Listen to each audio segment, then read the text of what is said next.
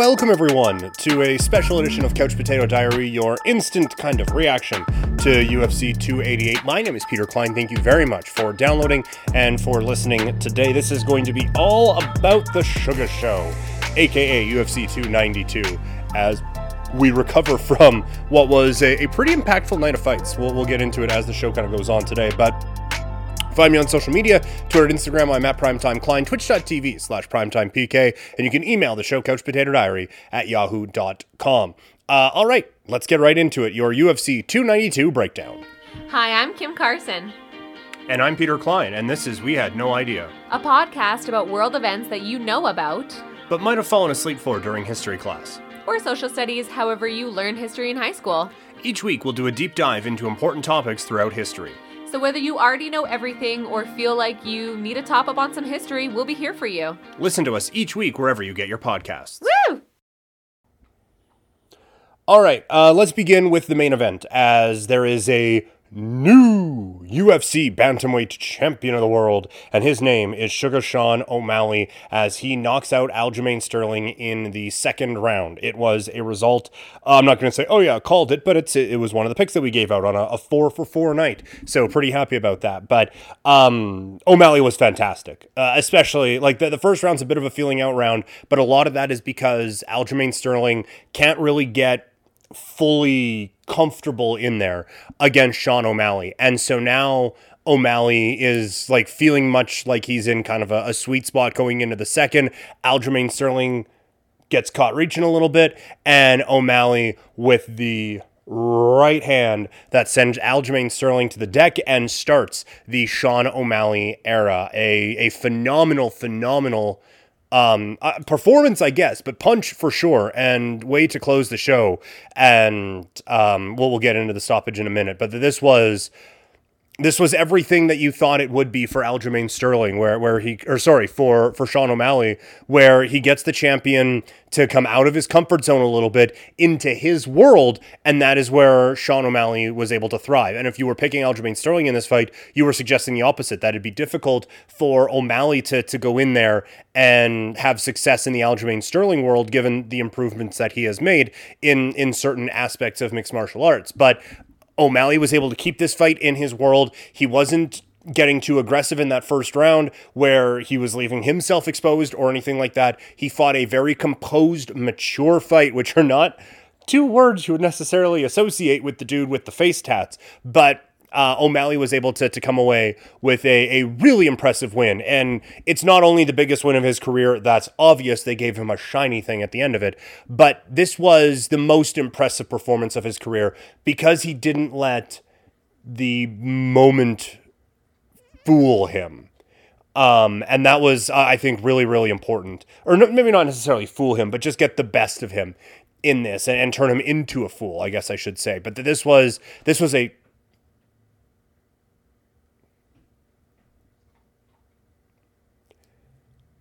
great performance from Sean O'Malley when he absolutely needed a great performance. Some talks about the stoppage at the end of it.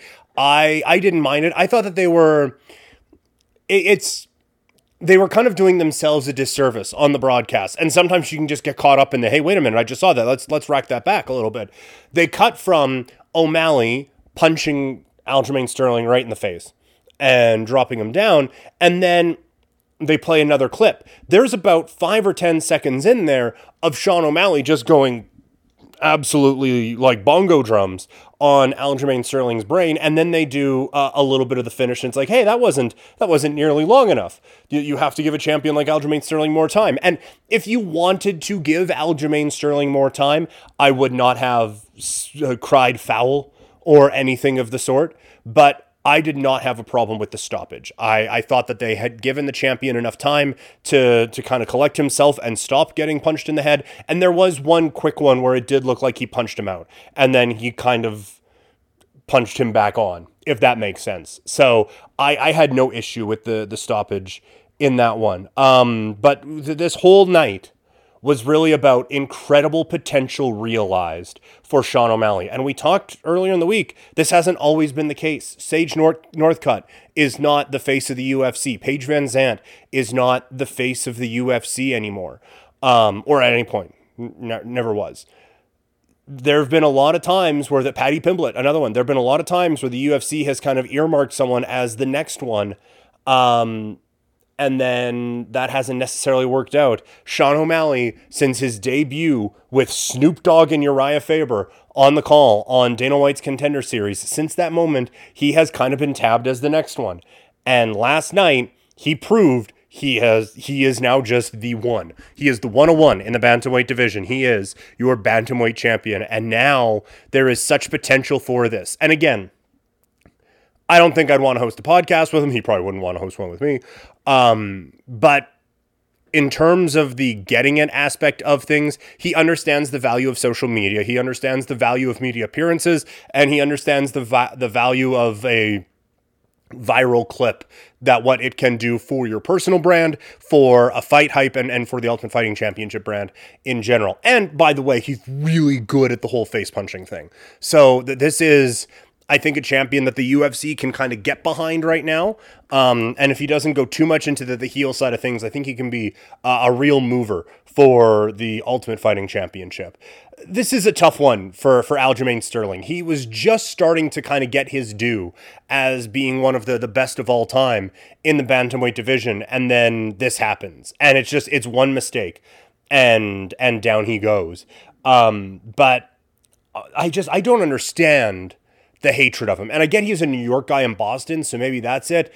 I'm sure you could come up with another couple of explanations as to why a Boston crowd would not necessarily appreciate an African-American champion. Those allegations have been out there for a long time regarding a number of different sports. So maybe that was just it. But Aljamain Sterling, it never really felt like he really got what he deserved in terms of recognition for his talents. And we went through it. Each one of his title fights and title wins, you could put a yeah, but on there. With Dillashaw, he had the hurt arm. Henry Cejudo, it's a 3-year layoff. Petr Yan, I mean, the only reason you beat him in the first place is because he needs you in the face while your knee was down. It's all of those things are really kind of working against Aljamain Sterling, and he was finally able to kind of put all that behind him and really start to get some of the recognition he deserved, and then this happened. So it really is tough, because all he did, he just got caught reaching. He got caught coming in a bit too aggressively. He gets popped in the face, and down he goes. That's really, really tough, I think, for him. So we will see what comes of this. What's next? Sean O'Malley calls out Marlon Chito Vera, who does win in the pay-per-view opener. A bit of a snooze fest, and one that, quite frankly, I didn't score for Vera, but I didn't have a major opinion against it. It's just kind of the way that it worked out. But for O'Malley, if he wants to call out Vera, that makes some sense. Merab Dvalishvili is dealing with some injury issues right now. For those who don't know, Merab has been kind of hovering around number one contender status for a little bit, but is a training partner of Aljamain Sterling, and that was just a no-go zone. Well, now the zone can be a go, I guess. And I think Merab is a very viable contender. If he is ready, he should be the next one for that fight in Vegas. If Marlon Vera wants to stake his claim as the last and the only professional to beat Sean O'Malley, that works as well. So there's a couple viable options there. My guess would be it ends up being Marlon Vera next, but it should be Merab. And then for Aljamain Sterling, I think he deserves some time off. He had a really quick turnaround for title fights anyway, coming off of a split decision win over Henry Cejudo and now getting knocked out in this bout. I think Aljamain Sterling just needs to take a little bit of time off here. If he wants to come back on 135 pounds, I think he gets an immediate rematch given the extent of his title reign. I don't think that there's any issue with that. If he wants to move up to 145 pounds, I think you give him a title shot too. I think because in my world, he's taking time off, Volkanovski does move up to 145 pounds. So Aljamain Sterling, a fight with him in Taipura would be, I think, a whole lot of fun. I think a fight with him and Yair Rodriguez would be fun. I just think there's more options for him up at 145 pounds to kind of kickstart a run up there. But I think either way, Aljamain Sterling has earned the right that his next bout is for a championship. Moving on down the line, Zhang Weili with a dominant performance over Amanda Lemos, the most one-sided beatdown in terms of total strikes landed in the history of women's UFC, as it was 288-21. And like sometimes it's, oh, well, this person had ground control and nope, just an ass kicking. Nope. Oh, it was just, nope. It was just Zhang Weili being better than Amanda Lemos. And it felt like it. Like, there wasn't a whole lot of times where Lemos felt like she was in danger of being put out of there, but there was very few times. We'll get to them in a second. But aside from a quick, oh my God, there wasn't ever a moment where it was like, okay, well, now Amanda Lemos does have control of this fight. That wasn't necessarily the case there. Just a dominant performance. Like we said on the preview, it just felt like Zhang Weili was better everywhere. And because of that, you had, like, Lemos would do something, and then Weili would counter, where it really was one step backwards, two step forward. Like okay, I'm in a bad position, but I know I can counter this, and I can now not only get on top, but I can move into side control. And so, okay, you are landing this punch, so not only am I going to be able to counter it, I'm going to be able to bump counter it, and now I've landed 3 and you've landed 1, and now you're bleeding and I'm not. Like, it did feel like every time Lemos did something, it ended up putting her in a worse position because Weili was just better. And that had to be incredibly frustrating for Amanda Lemos. There was a couple of scares though, or there were a couple of scares though, I guess would be the proper way to say that. Both of them Darce chokes. The first one looked tight. She does clear the legs, and I thought Rogan did a good job of explaining that.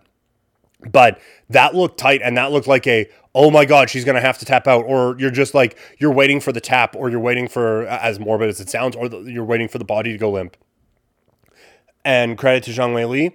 Patience, got out of it, and again, not only got out of it, advanced into side control, got into a better position, and just absolutely had a time with a victory, obviously, over Amanda Lemos. But it was a tricky spot for a second, and then it wasn't for Zhang Weili. It felt like she was unstoppable, and it just... Credit to Amanda Lemos, but Brian Campbell in Morning Combat said it kind of felt like a boxing mandatory. That's kind of what this felt like. It's like, well, you're the number one contender, but you're not. But the other contenders aren't available right now, so I guess you'll do. All due respect to Amanda Lemos, who is certainly a top 10 fighter in the sport, but I do not believe she is on the champion's caliber, or in the championship tier right now. Good fighter, not a great fighter in terms of the UFC. In terms of what is next, I think it should be Tatiana Suarez. She has kind of been dancing around a title opportunity for a long time, and I think now certainly deserves that chance. A couple other quick ones here. Ian Gary with an absolute dominant win over Neil Magny. No idea how we were able to cash this fight going the distance, and also Ian Gary by decision, but because it just looked like with Neil Magny, he's a one-legged man in an ass-kicking contest. At one point, he was a no-legged man in an ass-kicking contest. I don't know how he was standing, and I thought Ian Gary kind of let him get away with a few things, and was able to... Yeah, I just thought he was able to let Magny, I don't want to say stay in the fight, because make no mistake about it, there were 0 seconds where he was in this fight, but he was literally existing in this bout. And I thought Gary missed a few opportunities to really put that stamp on it with an impressive finish, but he doesn't. And I think that there is a bit of Connor's shadow that Gary is hanging out in right now, just given some of the antics and stuff. And it's not even his own, he's just kind of doing... You don't need a Conor McGregor. We have a Conor McGregor at home, kind of doing the Wish.com version of things right now. So I just get frustrated by that because it's so obvious, right? He at least has charisma about it. Juliana Pena is one of the worst ones. Oh, she's ducking me. It's really? You want to play that? Okay. But Gary, it's coming across so fake. And that was the thing about Conor, is that it felt like, hey, this is Conor. And then it was, and it turns out he's a bad dude. But this has been much more it feels much more staged, and it feels like he's trying to be Conor instead of just establishing what Ian Gary is. And I thought this could have gone a long way to establishing that, and it didn't really. Impressive performance, no doubt about it. An impressive performance against a very tough fighter in the UFC's welterweight division. I do question how much longer we can put that mark on a Neil Magny, but it was an impressive performance, but it wasn't the dominant performance that we needed from Ian Gary. You can hear my dog barking in the background here. Well, now that the dog has stopped barking, let's go into the last bout that we're going to talk about here. Chris Weidman loses to Brad Tavares. Again, pretty convincing. It sounds like there are substantial leg injuries once again for Weidman, not the likes of which they kept him out for 2 years, but ligament damage in his knee following a leg kick heavy game plan from Brad Tavares. I don't say this often, but I absolutely agree with what the UFC president Dana White was saying. Chris Weidman, if this was the last time we saw him in the octagon, I would be very comfortable with that. He is not on the championship level anymore, and any suggestion to the contrary was just the highest pie in the sky type of ideals coming out of this one. So no, don't, like, he is not a championship caliber fighter anymore. One of the greats in the history of the middleweight division, and one of the greats of the last era in the middleweight division, but that is over now. He had lost 6 of 8 coming in, then he broke his leg, and it just didn't look like he had it. And you could say like there was a sharpness missing because of missing 2 years, but at 39, is he going to be able to get that back right away after what looks like another long layoff? So he was talking about getting back to the championship level. That feels very not likely at this point. Hopefully for him, the championship in this all was just being able to get back into the octagon for 15 more minutes. Speaking of 15 minutes, our 15 minutes is up. Not that I put any time limits on these, but that is going to do it for the show. Thank you all so much for downloading and for listening. This was a audio only version for this one. So yeah, thank you all so much for listening. Again, you can find me on social media, Twitter and Instagram. I'm at Primetime Klein, twitch.tv/PrimetimePK, and you can email the show, couchpotatodiary@yahoo.com. Coming up on the show tomorrow, we're going to look at some of the key storylines from UFC 292. We are also going to go over a big weekend for the Toronto Blue Jays, and we're going to go simple with our list for NFL preview. We're just going to look at the top 10 players in the NFL right now. So that surely won't draw up any kind of controversy or anything like that. So we are going to do that. Then we have another mock draft coming up on Tuesday. So thank you all so much for listening, and I will talk to you all later.